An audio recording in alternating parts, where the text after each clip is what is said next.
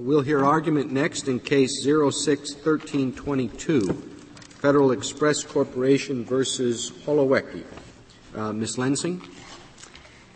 Mr. Chief Justice, and may it please the Court, Congress clearly set out a statutory scheme in which timely notice and the opportunity for conciliation are required before an age discrimination private suit may be brought.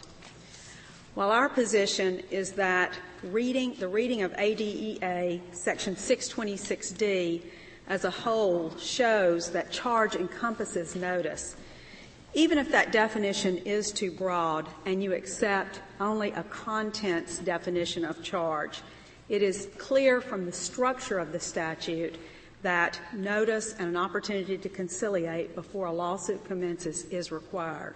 Well, EEOC Form 5 is labeled charge. And would it be your position that if an employee filled out that form and submitted it to the EEOC, but the EEOC made a mistake and did not notify the employer, that that would not be a charge? We think the better rule is that it would not be a charge until notice is given, because that's the only rule that is faithful to the statute, that notice is required. But equitable tolling is available for such a mistake, and that's the exact situation in which equitable tolling should be used to rectify a true mistake on the EEOC's part at the time, rather than what they've been engaging in of late, which is second-guessing the decision made at the time. Why don't we do exactly that here? I mean, you say that the proper thing to do, now a charge labeled Form 5 has been filed, is to dismiss this lawsuit, and then we wait 60 days, and the identical lawsuit is reinstated. Why shouldn't the court simply toll the case, say, now we have a proper Form 5, the employer didn't get a chance to engage in settlement, so we hold on to the case and allow the 60 days to elapse, and then the complaint is there. Why isn't that the appropriate solution for this case? Well, Justice Ginsburg, to begin with, the plaintiff never requested that the court do that. But in a broader sense, it's not the proper thing to do, because there's a very big difference in conciliation after notification and before a lawsuit has been filed. There is the emphasis is on let's get this conciliated if possible. But you said the same complaint could be filed at the end of the conciliation. What difference does it make that you have a piece of paper there? What I don't understand is the only effect of your position, dismiss the whole thing, 60 days, start over, is you're making the plaintiff file an additional filing fee. The complaint has already been filed. The filing fee has been paid. Now, everything would work out just the same, except the plaintiff has to pay a second filing fee, and the court, there are certain inefficiencies if it's first dismissed, and then they have to docket it again. So I don't see doesn't seem to make any sense to me. Well, Congress believed that notice and a chance to conciliate without a lawsuit was the proper way for this to be done, and there is a difference in efforts to conciliate before and after a lawsuit's filed. And well, I think you're right about that. I mean, once the lawyer's involved and they're in litigation and all that, they're not going to take conciliation efforts with the same light as before. But the question is whether the remedy for that, which is some unfairness to you, is to throw the suit out or try to fix it as much as possible, such as through a stay or dismissing without prejudice or something. Why should the plaintiff it's not his fault that the EEOC didn't notify you. Why should he suffer the categorical sanction of dismissal simply because it's a little unfairness to you? I think it could be dismissed without prejudice. I think that that's fine, because then you would have an opportunity, as in this case, where there is a proper charge, to have that period of conciliation, and the plaintiff would not be out anything other than the filing fee, which the employer's out a little bit too, because the employer never got a prompt notice at the time of the first situation. But the biggest reason — Why should the filing fee penalty, in effect, go to the plaintiff when it wasn't the plaintiff's fault? Well, I would submit that perhaps it is the plaintiff's fault when the plaintiff does not do everything a plaintiff can to be sure that a charge is filed. This particular form, for instance, stated that it is for pre-charge counseling is the purpose, and that it's to determine potential charge. May I interrupt you to this extent? As I understand it, your position, if the plaintiff had filed on Form 5 and the EEOC had done nothing, and the plaintiff then brought suit, you'd be making the same argument. That is true, and equitable tolling is available. And yes, I don't understand that. I mean, that seems to me a very strange argument. You say, since the EEOC must give notice when a charge is filed. If it doesn't give notice, no charge has been filed. That doesn't make sense. I mean, it's just like saying, you have a civil rule of civil procedure that says, after complaint it has been filed, there shall be an answer within 60 days. And if no answer is filed, no complaint has been filed. Well, and Justice, it just doesn't track. Justice Scalia, I understand your hesitancy to accept our definition of charges, including notice, but the other view. So give me another one that would enable me to rule in your favor. It is just as true, and the results are just the same if you look at the statute as a whole and you uphold the sense of the statute and you understand that the requirement before bringing a suit, whether or not notice is part of the definition of charge, but there is a requirement under the statute that notice and an effort to conciliate be made before the suit is brought. So understanding the statute as a whole and upholding that purpose, that it's a requirement, an indispensable prerequisite to a lawsuit, is a different way of getting to the same result. All right. Now, does the person who's filed a proper charge know whether notice has been given or not? Is a copy of the notice always given to the filer? I don't know if it always is. Certainly when it's not given, it is not. But yes, I think the person easily can contact or find out from the EEOC what is happening with what she believes or may not believe is a charge. In this particular case, certainly she did within the time limits because she filed a charge later. After she had a lawyer, but is it not the practice at EEOC when you're dealing with an unrepresented person who files the intake questionnaire, and if the SEC reviewer thinks that this fits within the statute, that the Form 5 will be filled out not by the layperson, but by the EEOC officer herself? Well, I think that the practice has been so inconsistent, and that's part of the problem.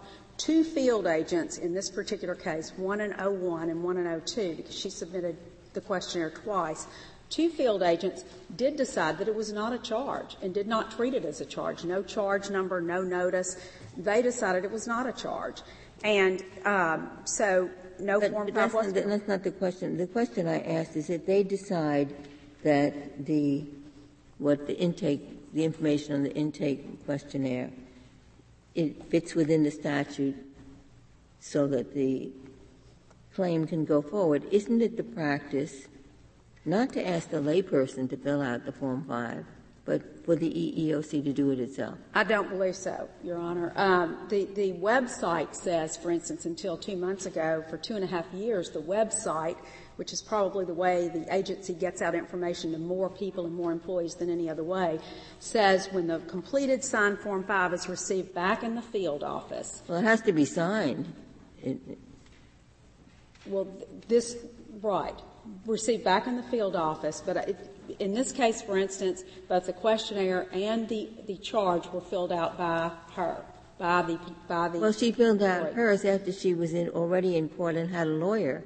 But I thought that this statute, as all the statutes EEOC administers, are designed for claims that are put forth initially, largely by unrepresented people.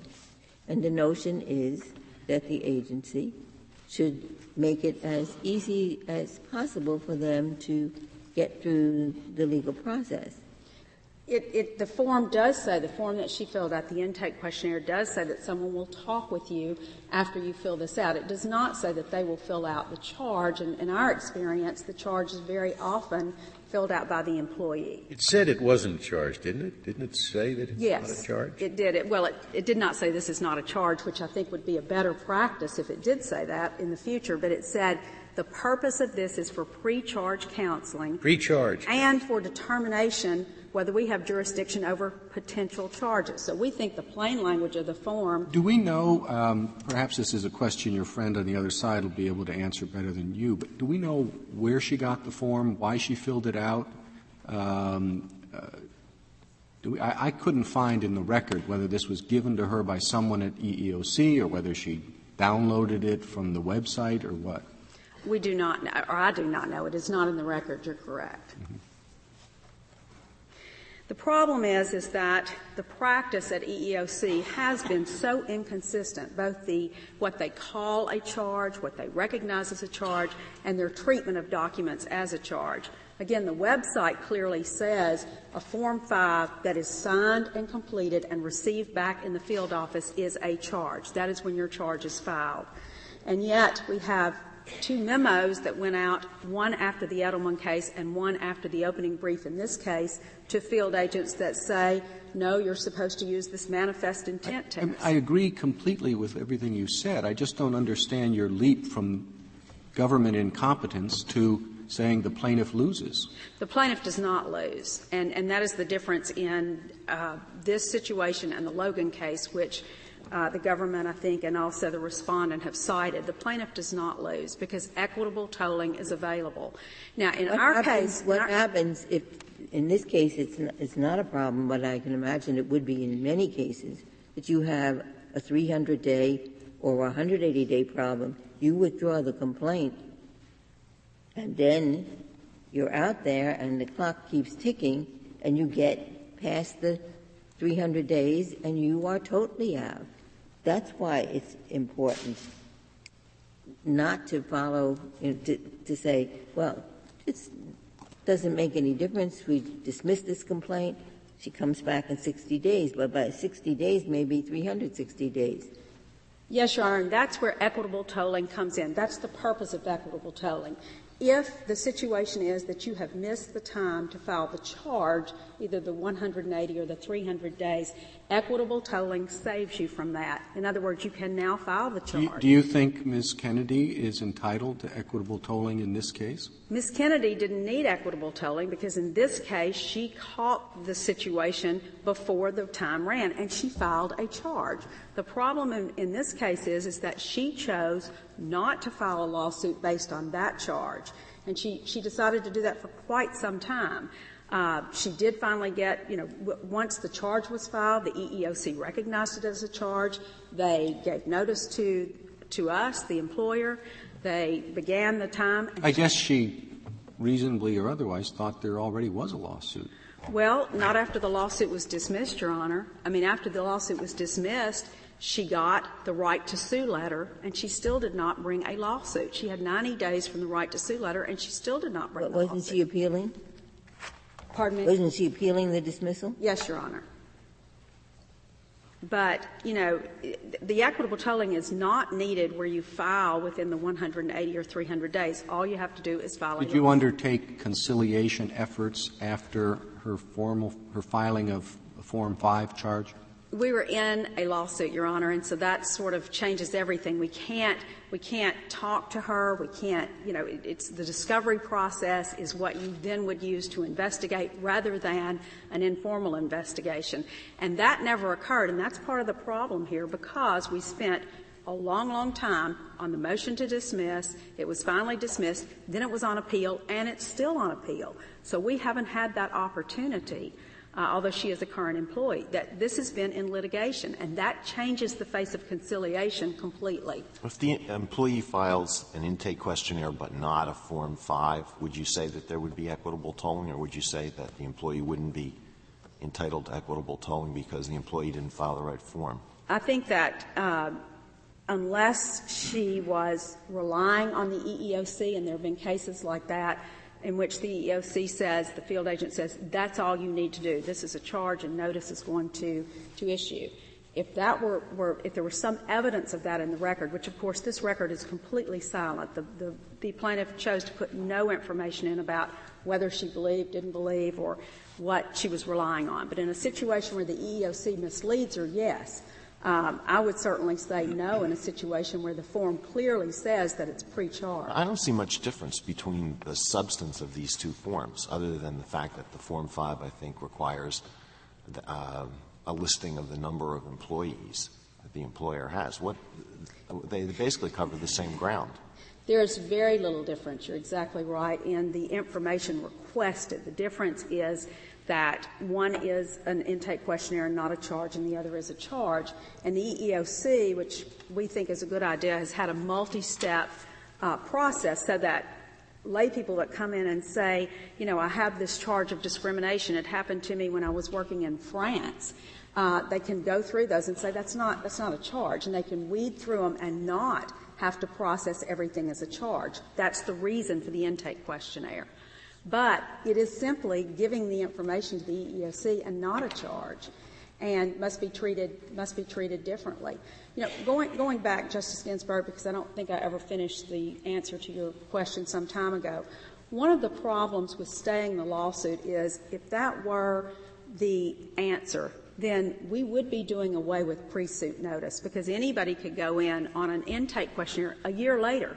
Because remember, nothing is happening. Well, I don't understand that, because the EEOC is a responsible agency. Congress has told it, you weed out the people complaining about something that happened in Paris, and then you give notice. Now, the notice obligation, as I understand it, is EEOC's, not the complainants. So we would not expect this agency, yes, it messed up in this case, routinely not to give notice, routinely not to engage the employer in conciliation efforts. But that is the problem. They are routinely not giving notice of intake questionnaires, and they're not supposed to. We agree with them. And twice this happened. And only 5 years later, after it got to this court, did the EEOC write a memo and say, those field agents were wrong. But we need to take the opinion of EEOC at the time. And, of course, this was a very reliable, very justified opinion of the field agents, because it clearly said on the form it was pre-charged. But if you just stay the lawsuit, that means that anybody that files an intake questionnaire can come in 2 years later, because it's not being processed, so no notice to sue letter will ever go out, and so there is no end to the statute. What about the new form, the EEOC's new form, I suppose responsive to this case and others like it, that says if you don't file any other administrative complaint, we'll count the intake questionnaire as the charge? Well, that's an interesting form, because that means if you come in the day after the act of discrimination, that form is filled out. It is neither a complaint nor a charge. Who knows what it is until 300 days runs.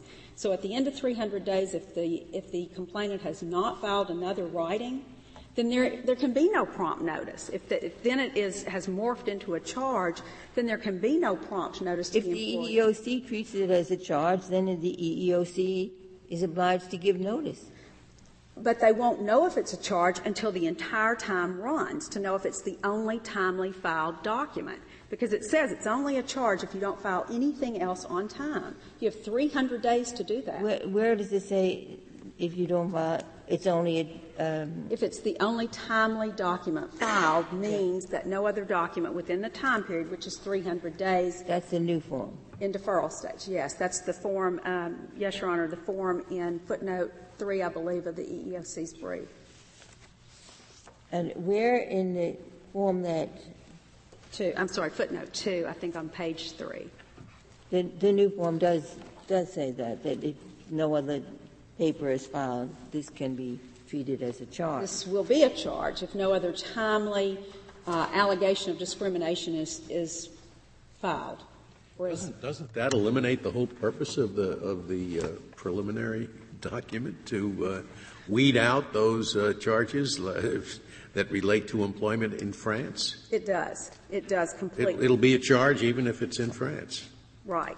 It should be. Now, I think the practical matter is, Justice Scalia, that if nobody does anything ever, you don't file a suit and you don't try to rely on it, they don't give notice and they don't. I think that's right. I think what it boils down to is it'll be a charge if we decide to give notice, and it won't be a charge if we don't decide to give notice. Exactly. Which is very nice for the EEOC. But which can only happen at the end of a long period of time, which means that the notice will not be prompt. Counsel, the government relied in its brief very heavily on the Chevron case, saying we should defer to the agency's regulations, and on the Our case, saying we defer to the agency to tell us what its regulations mean.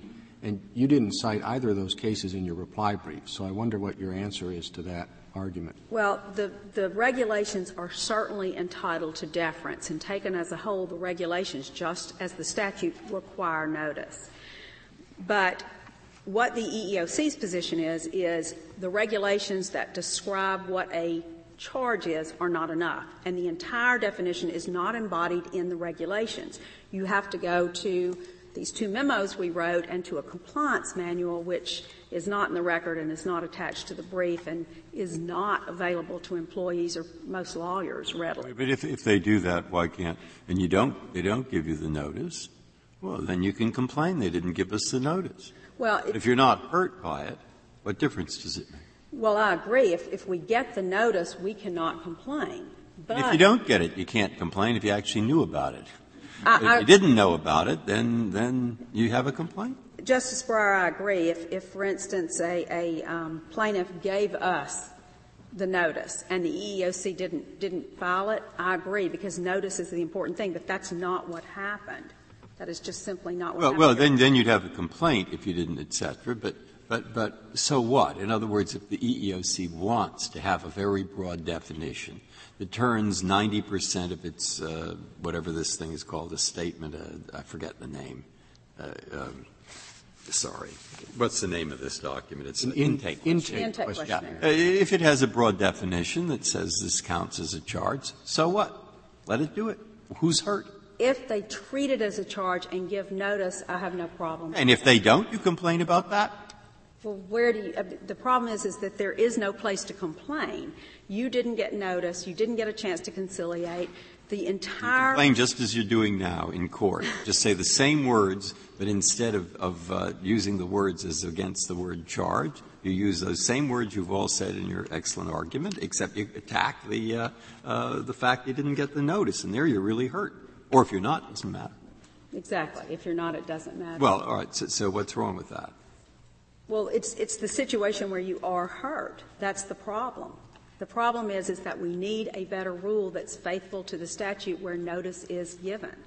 And you're only, when you say you're hurt, the only prejudice that you rely on is the fact that you didn't have an opportunity to go through pre-litigation conciliation. We didn't have prompt notice. We could not investigate. But my point is, you're not alleging prejudice from the lack of prompt notice. In other words, it's not a situation where you'd say if we had had notice, we would have done this and that would have prevented everything. Well, we don't. Your only prejudice is the lack of the conciliation period. Well, I don't think that's the only prejudice, and this is somewhat speculatory because it did not happen. But generally, if you have prompt notice, particularly without a lawsuit, you can investigate. And if you don't have prompt notice, sometimes you have destroyed documents in the regular course of your business that are helpful to you. That has happened to us. You have employees who are witnesses who are gone. You don't know where they are. You have all sorts of things that Do you know that's true in this case? Do I believe that's true in this case? Do we know whether the difference, what you are suggesting would be perfectly fine is once the charge was filed, dismiss the lawsuit, and then you would investigate or whatever, but you would be under exactly the same disadvantage if the time lapse has meant that employees have left, that you have removed evidence as old and disposable. It wouldn't that you would on your scenario of what would be the right way to do this lawsuit, you would suffer the same disabilities in terms of documents and witnesses. That is true. Had this, well, the only timely charge, we did get notice of. And so if there had not been a lawsuit, we could have investigated, and you're a little bit of stop from the investigation when a lawsuit is pending because you've got rules of discovery and that sort of thing. And I thought you said you were deprived of something else. I mean, the statute provides for a conciliation process in which you can talk to the employee and say, what happened? And you may well be able to satisfy the employee with before she lawyers up. I think it's a big disadvantage to have no contact with the employee until there's a lawyer on the other side, and you can't talk to her confidentially. You can't make a conciliation notice. I think that's a considerable disadvantage, and it's a situation that the statute did not envision. And I agree, Justice Scalia. I think the statute did envision it because it does require prompt notice, but that's exactly where I was going next, is it's notice for investigation and the opportunity to conciliate without a lawsuit pending. And particularly in this suit and in many others now, when you have the piggyback situation, a plaintiff is in a lawsuit and others are attempting to piggyback off of her charge, she may not at that point feel that she can conciliate just for herself. But before suit, that is a very good situation. As a practical matter, you can't conciliate after suit anyway. You can negotiate with the lawyer on the other side. That's absolutely right. Mr. Chief Justice, I didn't finish the question you had asked me about deference in the Auer case. The Auer case is an interpretation of a regulation. And in this case, the regulation says nothing about manifest intent.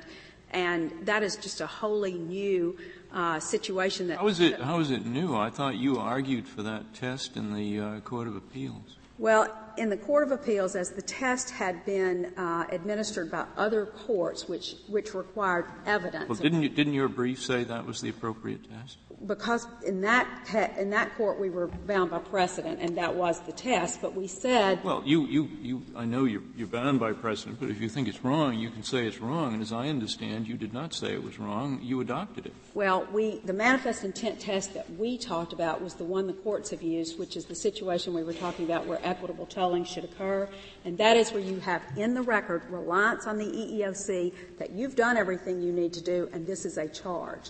That is not the case under the Second Circuit's ruling, where they just say, just look at the document, and if you think that she wanted you to file a charge, that's enough. That's a very different intent test than the other courts have set forth. What is your test? When is it a charge? When notice. Don't tell me when notice is given. Yes, sir. Yes, Your Honor. Yes. It's like saying there's no complaint until an answer's filed. Well, I know, and that's what I'm saying. It's just not true. But notice is required for the suit. So while a charge may be a charge before notice is given, and I understand your reluctance to accept that definition. Yeah, but that's only because I'm sane. A point well taken. We still get to the same place if you accept the position that notice is required under the statute and suit can't be brought. Maybe there is a minimal charge, but suit cannot be brought on that minimal charge until notice is given. That's a more sane way to put it. If she had the obligation to give notice, you would have a much stronger argument. But the statute places that burden on the EEOC, not on the lay complainant. The burden is on the EEOC, and that is why there's equitable tolling. But the plaintiff needs to demonstrate in the record she's done everything she can. There can't be equitable tolling unless she's really filed a charge. So sooner or later you cannot run away from it. You're going to have to give us a definition of what a charge is. You're only going to give her equitable tolling if, in fact, she's filed a charge. And you don't give me any, unless you want to fall back on the manifest destiny rule. Or No, a charge needs to clearly delineate that it's a charge. And I think the EEOC could do that if they knew they had to live by that. And then we're perfectly happy with the EEOC defining charge as long as they consistently define it and give us notice. Your Honor, I'd like to reserve the rest of my time if there are no more questions. Thank you, Ms. Lansing. Mr. Rose? Mr. Chief Justice, and may it please the Court, I'd like to make 2 points initially, and I'll make them briefly, and I'll try not to recover the ground that's been covered by a number of the questions. The first major point is that the statute and this has been made sort of. The statute and the regulation state that after a charge has been filed, the responsibility for sending the notice and docketing the case is upon the commission. It's not on the aggrieved individual. The argument that a petitioner has, the charging party, or aggrieved individual, has a duty to provide notice is just absolutely flatly inconsistent with the statute, as Justice Scalia has just been stating.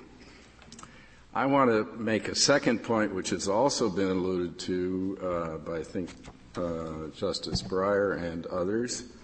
The petitioner suffered no harm from the fact Ms. Kennedy filed a Form 283 rather than a Form 5, which is entitled charge, because EEOC did not give prompt notice to the defendant, not Federal Express, the petitioner here, on May 30th. EEOC did not send the notice of the filing charge until sometime after August 20th, 2002.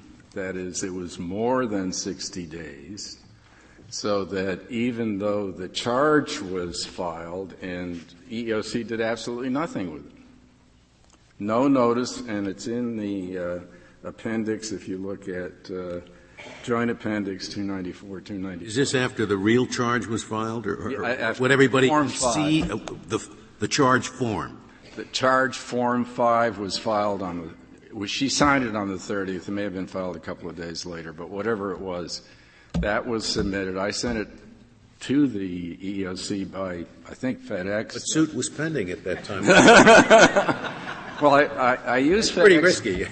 I use FedEx for a record because I can use their tracking, and some of the tracking documents are in the Joint Appendix. I dealt with FedEx in the Bost case. I call it Bost. I'm not sure whether it's Bost or Bost. He calls himself Tony, so I don't know. In any event, answer my question. Was suit already filed? Yes, sir. At that point? Suit had been filed earlier. All right. Let me address your question, if I may.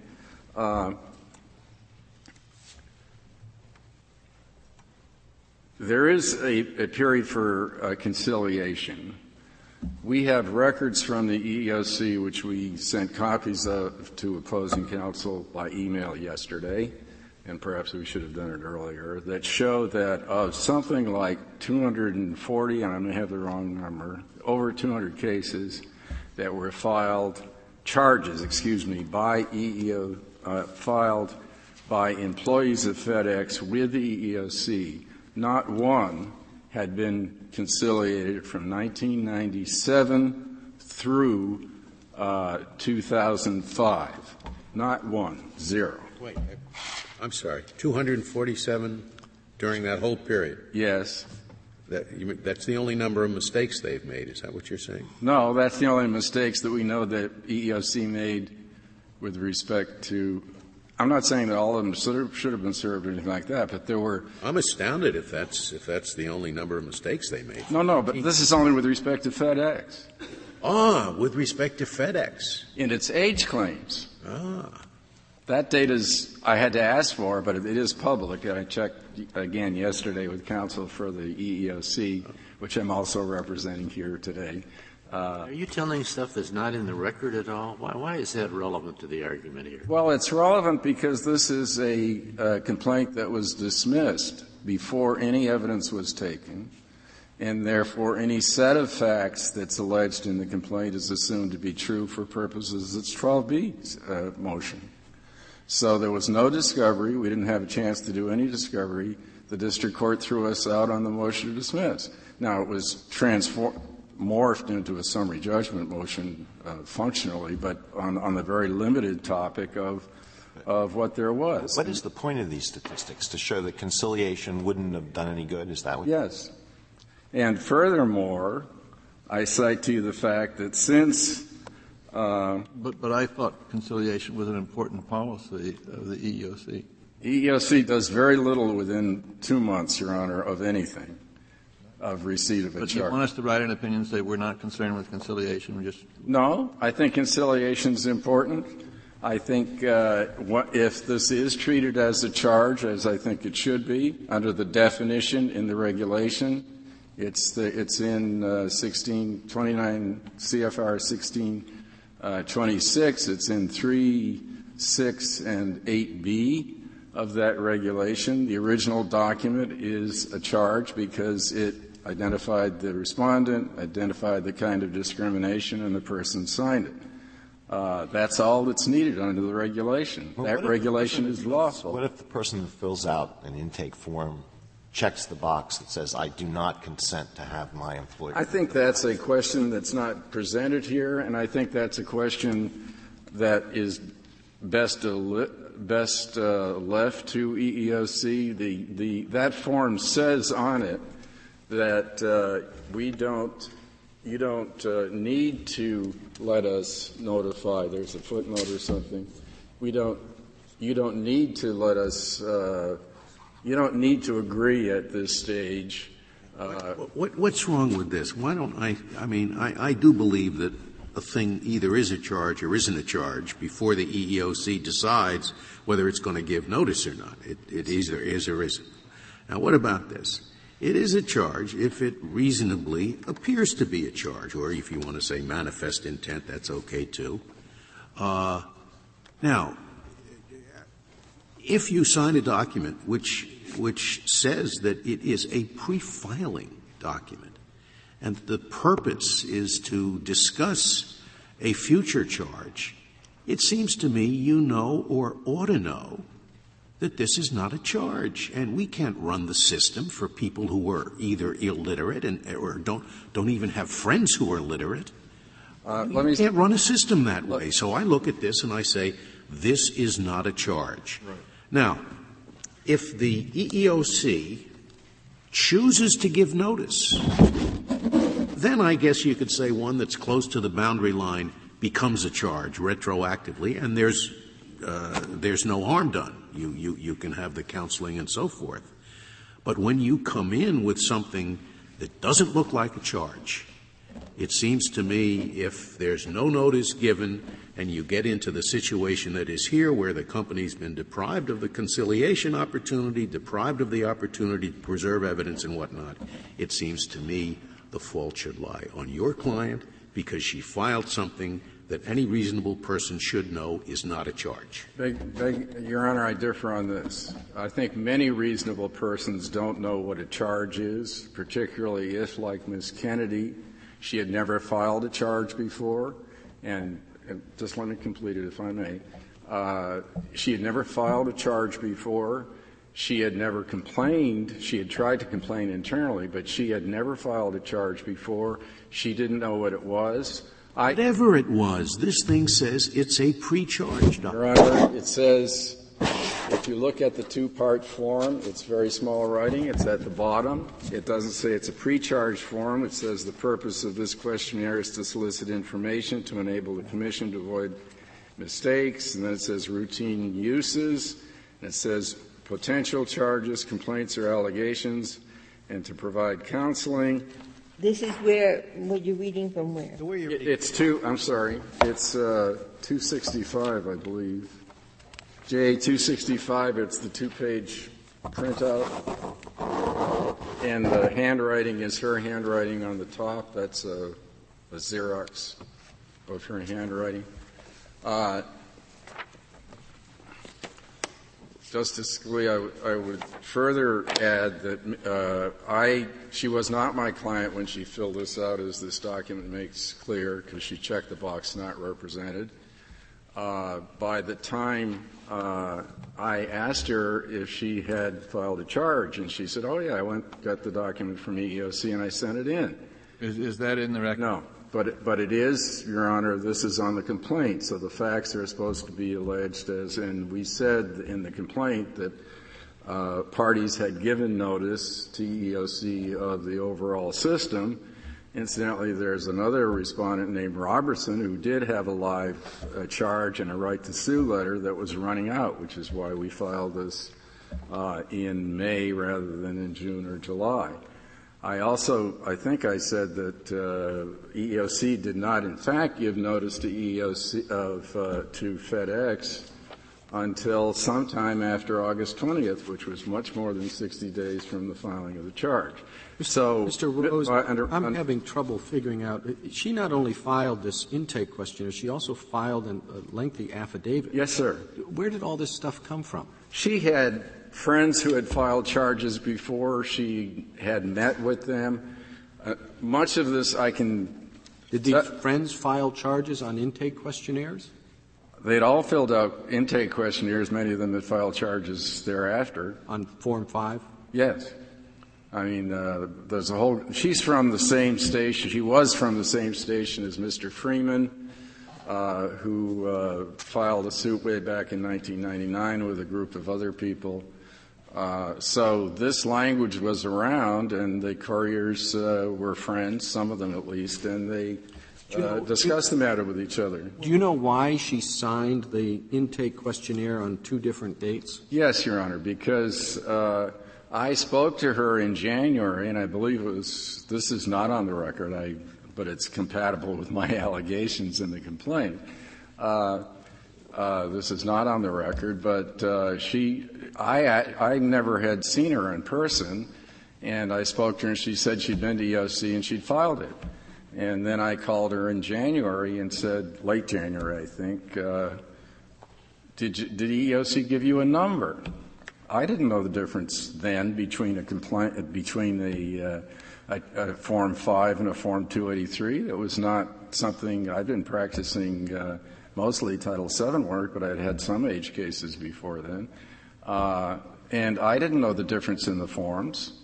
And I had a form on my computer that I had people fill out, which says charge. So I said they must have lost it. Why don't you go down? And she said, well, I'll file it again. I said, fine. You were representing her at that point? By February, I don't think we had the retainer, but I had talked to her, and she signed the retainer either in late January or early February. Why do you think they must have lost it? Why did you think they must have lost it? Because she hadn't been given a number? Yes, because it hadn't been docketed. It's like a clerk. It's similar to what the clerks do. They get a new thing, and they docket it. The problem with the EEOC is when they get a new thing that's not a Form 5, they don't docket it. This didn't get docketed. Even if they treat it as a charge, they don't docket it?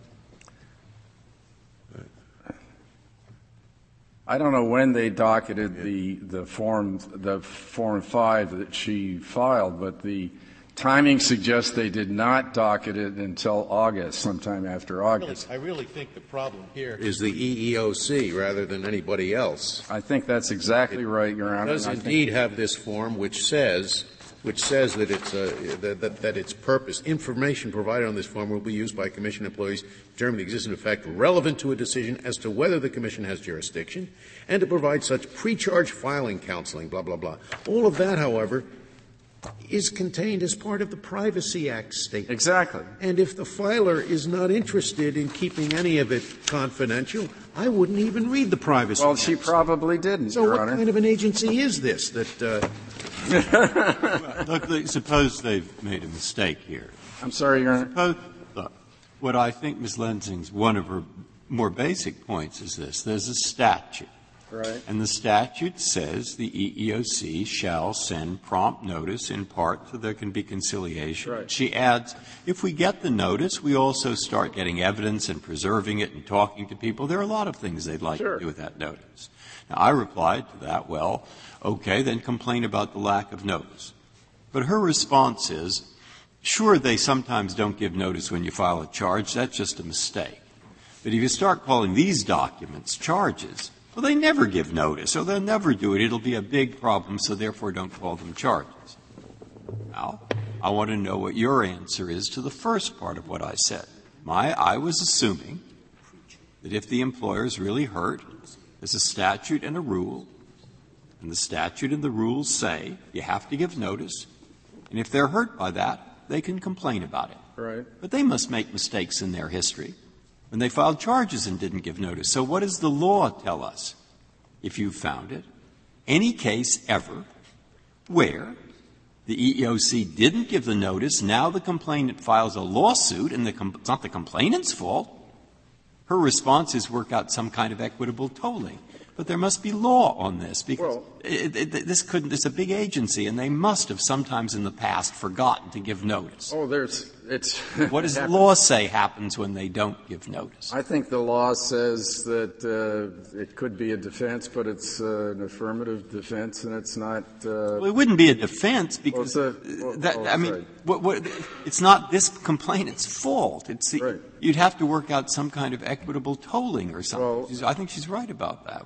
There's no law on it, to your knowledge, or what is? Well, I'd say the law is, Your Honor, what the regulation says. The regulation was adopted in 1983 after notice published in 1981. The regulation says that any document that identifies the employer, or essentially the respondent, and identifies the general nature of the charge and is signed, is a document. By the way, under the where does that appear? Where does that appear? It's in the joint appendix, Your Honor. It's toward the end of the joint appendix. 351. That sounds right. Yes, it's 351. If you look under 351.3, it says in the middle there in the middle of that dense paragraph, it says it most clearly in 6, which is on 351. Well, and it says definition of a charge. It says a charge shall be in writing and shall name the prospective respondent and shall generally allege the discriminatory acts. That's what it must contain. Yes. It doesn't say that anything that contains that is a charge. Oh, I think it I does. could write out something that contains all three of those things. Well, let me refer you to the next page then, Your Honor, which is let's try something else. Which is A and B. Notwithstanding the provisions of A of 8 above of this section, a charge is sufficient when the Commission receives from the person making the charge either a written statement or information reduced to writing by the Commission that conforms the requirements of 1626, which I just read on to page 351. I like my cite better. If you look at 1626.3 on page 351, it says, charge shall mean a statement filed with the Commission by or on behalf of an aggrieved person which alleges that the named prospective defendant has engaged in or is about to engage in actions in violation. I like that one too, Your Honor. It's the same thing. But if the employee files something like that and says, I don't consent to notification of the employer, can that be a charge? I think that it really depends whether the employee is put on top of it. I think you need some. I think there's we take the position that if it meets the definition of 1626.3 or the other parts of 1626, it is a charge. Well, then all intake questionnaires are a charge because they all contain that. I mean, that definition is simply inconsistent with the agency's assertion that it has something called an intake questionnaire, which does not constitute a charge unless, I don't know, unless there's manifest whatever it is. That's inconsistent because all of those intake questionnaires contain all of that information set forth in 26.3. I think the last question was whether if she checked the other box, it would be, and I think that there is no consistency on what EEOC has done in that situation. Well, there may be none, but if the employee indicates by the box checked that the employee does not want the company to know that the employee is making whatever this is, this statement. Right. How can it be regarded as a charge against the employer which sets, in effect, a litigation problem? Well, I think that's why the better reading probably, as Your Honor suggests, is that it's not a charge. If that's all the form is and she checks only But you're okay because on that criterion, your client said, yes, you can tell them. Absolutely. Okay. Thank you, Mr. Rose.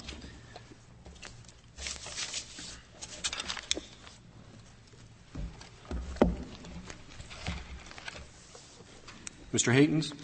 Thank you, Mr. Chief Justice, and may it please the Court. Mr. Haytens, let me tell you going in that my main concern in this case, however the decision comes out, is to do something that will require the EEOC to get its act in order, because this is nonsense. These regulations that are contradicted by forms, this failure to give notice, but it's okay because it's a charge anyway, this whole situation can be traceable back to the agency. And whoever ends up bearing the burden of it, it's the agency's fault, and this scheme has to be revised. The agency absolutely agrees with that, Your Honor, and the agency has taken a number of concrete steps, some of which we illustrate in our brief, to deal with what is in reality a very serious problem. I think it is important to point out, therefore, right at the start, that the problems that arose in this case are in some measure, not exclusively, but in some measure, a reflection when it arose. Ms. Kennedy submitted her form in December of 2001. That was before the Edelman litigation, and most importantly, it was before the February 21st, 2002 memo that was issued in response to the Edelman litigation. Now, some of members of the Court may recall that one of the problems that surfaced at the time of Edelman was that the agency, or at least some of the field offices of the agency, had a practice of not serving notice until after they received a verified Form 5.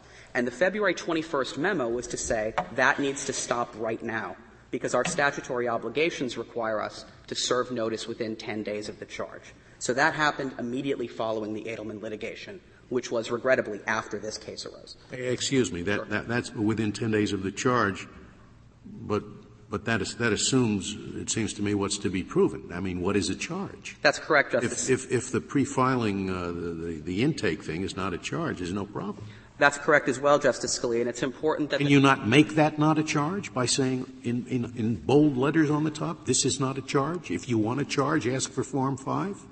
Two responses to that, Justice Scalia. First of all, I think it's important to understand that from our perspective, the test is an objective intent test that looks to the intent of the employee, not the intent of the EEOC in promulgating a form. And the reason that that's important— Why do the courts have to struggle with this when the agency could put in bold letters in the top, this is a charge or this is not a charge? Why do federal district judges have to inquire into manifest intent from now until doomsday? The fundamental source of the problem, Justice Scalia, is this Court has recognized the vast majority of people who initiate EEOC proceedings are lay people who aren't familiar with the statute. And the other dilemma is that a great many of the initial contacts with the EEOC, as we set forth in our brief, got 176,000 initial contacts in fiscal year 2006.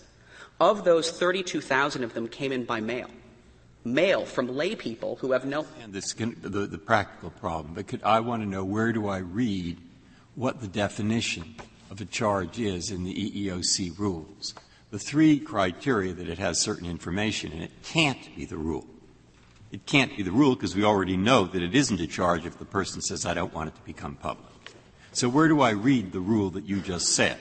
That it's an intake questionnaire that satisfies these three conditions becomes a charge if it reflects the manifest intent of the person who files it, that it be a charge. You said that. That's a pretty modestly clear rule, except it isn't totally. May qualify. Where do I read that? Certainly, Justice Breyer. The definition of charge is the one the Chief Justice cited. It's in 1626.3 of the regulations. And that's— Will we use the word there, manifest intent? The word manifest intent is not set forth expressly there. Fine. But when I read those regs, and those regs had a definition that can't possibly be right as applied to intake questionnaire, because they make it a charge when the person says, I don't want notice. So we know that isn't the thing. I also know what you just said does sound like a rule. I just want to know where to read it, because I don't think you'd refer to a rule of an agency, though normally we do, but you don't refer to a rule that doesn't exist. You don't refer to a rule that nowhere can be found. You don't refer to a rule that is internally inconsistent. So before I defer, I would just like to know where the clear rule that you stated can be found. Just as a point of clarification, Justice Breyer, the three requirements that I believe you just referred to are in 1626.6, which is the provision of the regulations labeled form of charges. We are saying that it's in a construction of 1626.3. the definition of charge. Now, I concede that the No, I just want to read it somewhere so that if Sure. I were not here having you in front of me, as many people don't have you in front of them, where I would go to read just what you said. 4 places, Justice Breyer. First of all, you could go to the final rule as it was promulgated in 1983. There was an issue that came up when the agency promulgated the final rule that the definition of charge versus the definition of complaint, both of which are defined terms in 1626(3), was ambiguous and unclear. And in the final rule, at volume 48 of the Federal Register, page 138, the EEOC stated that one of the distinctions of between a charge and a complaint is that a complaint is a way for the EEOC to receive information about allegations of discrimination where, quote, the party providing the information does not wish to file a charge. That was in the final rule. Complaint different from intake questionnaire? In our view, yes, Justice Ginsburg. The complaint would include in the typical case an intake questionnaire, but complaint is broader. A complaint refers under the regulations to any way that the EEOC receives information about discrimination. The reason that's contained in the Age Act regulations is because, unlike Title VII, the EEOC doesn't need a formal charge in order to initiate its own proceedings. Why should we defer to an agency regulation when people in the agency hardly ever follow it?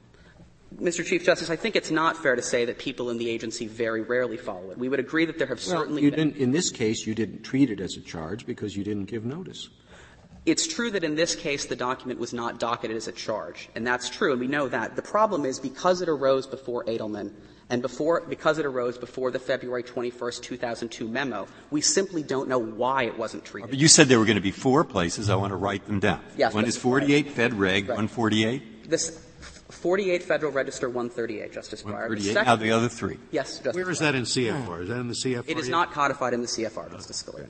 The second place that it is in Section 2.2b of the Compliance Manual. That language has been contained since at least 1988, if not sooner, and it's quoted on page 16 of our brief. The third place you would look is the February 21st, 2002 memo, which is on the EEOC's website, and it's also in an appendix to our brief, which directs use of the Compliance Manual test. And it's also the August 13th, 2007 memo, which is also attached to our brief, and what is also contained on the agency's website. So this is not give Chevron deference to things like your internal compliance manual and these other memos? We certainly do not assert, Mr. Chief Justice, that the compliance manual gets Chevron deference. In our view, the compliance manual represents the agency's considered judgment about the proper interpretation of its regulations and is thus entitled to deference under our. The petitioners don't allege that our regulations don't get Chevron deference. The EEOC has clearly been given the authority to issue regulations dealing with this topic. Mr. Hyten, is it true that the Form 5 for somebody who's not represented by counsel is usually done by EEOC itself? Is that true? In situations where the Form 5 is filled out in the office, Justice Ginsburg, yes, that's correct. Sometimes people mail in modified Form 5s, but in situations where it's done during the office visit, my understanding is the typical practice it's filled out by the EEOC officer. Mr. Hytens, what's your solution for the situation where the EEOC treats it as a charge but doesn't give notice, which is what has happened here? How do you think that should play out? In situations where the employer does not receive notice, Justice That's right. Scalia?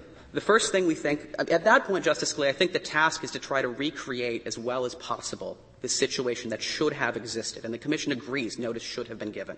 So the first thing, as we say in our brief, the employer should be entitled to a stay of the litigation for up to 60 days to attempt to work out absent discovery requests, absent motions practices.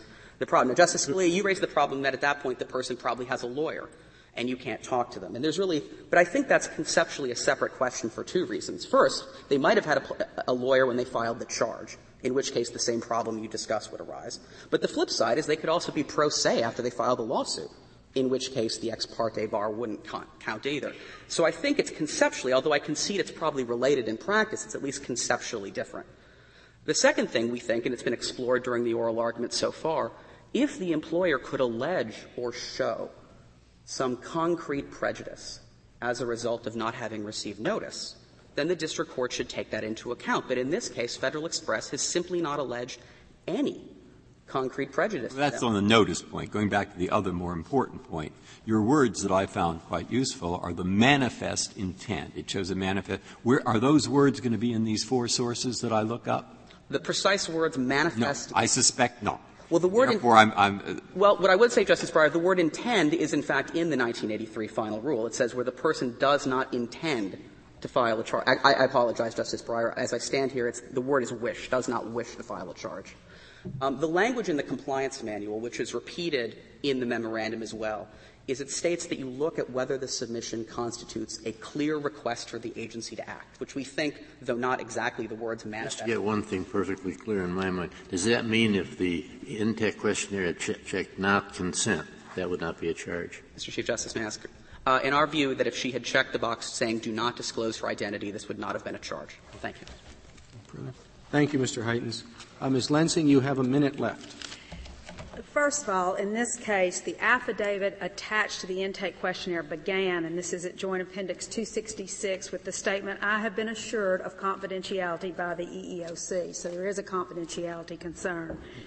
Congress determined that there must be an opportunity for conciliation before a lawsuit was filed. We never saw the numbers that are not in the record that were testified to today, but if 247 charges were filed against FedEx, in that period of time, we had 25 age discrimination cases. So conciliation before case does work. And I appreciate those numbers because it just shows that we conciliate, we look into it, but you can't do it once the lawsuit is filed.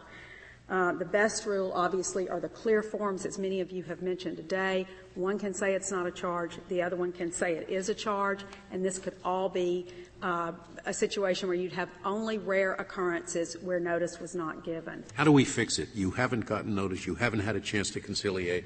How do we fix it? Well, this particular case, she could have filed her lawsuit. She had a charge. She chose not to file a subsequent lawsuit 60 days later. This lawsuit was properly dismissed.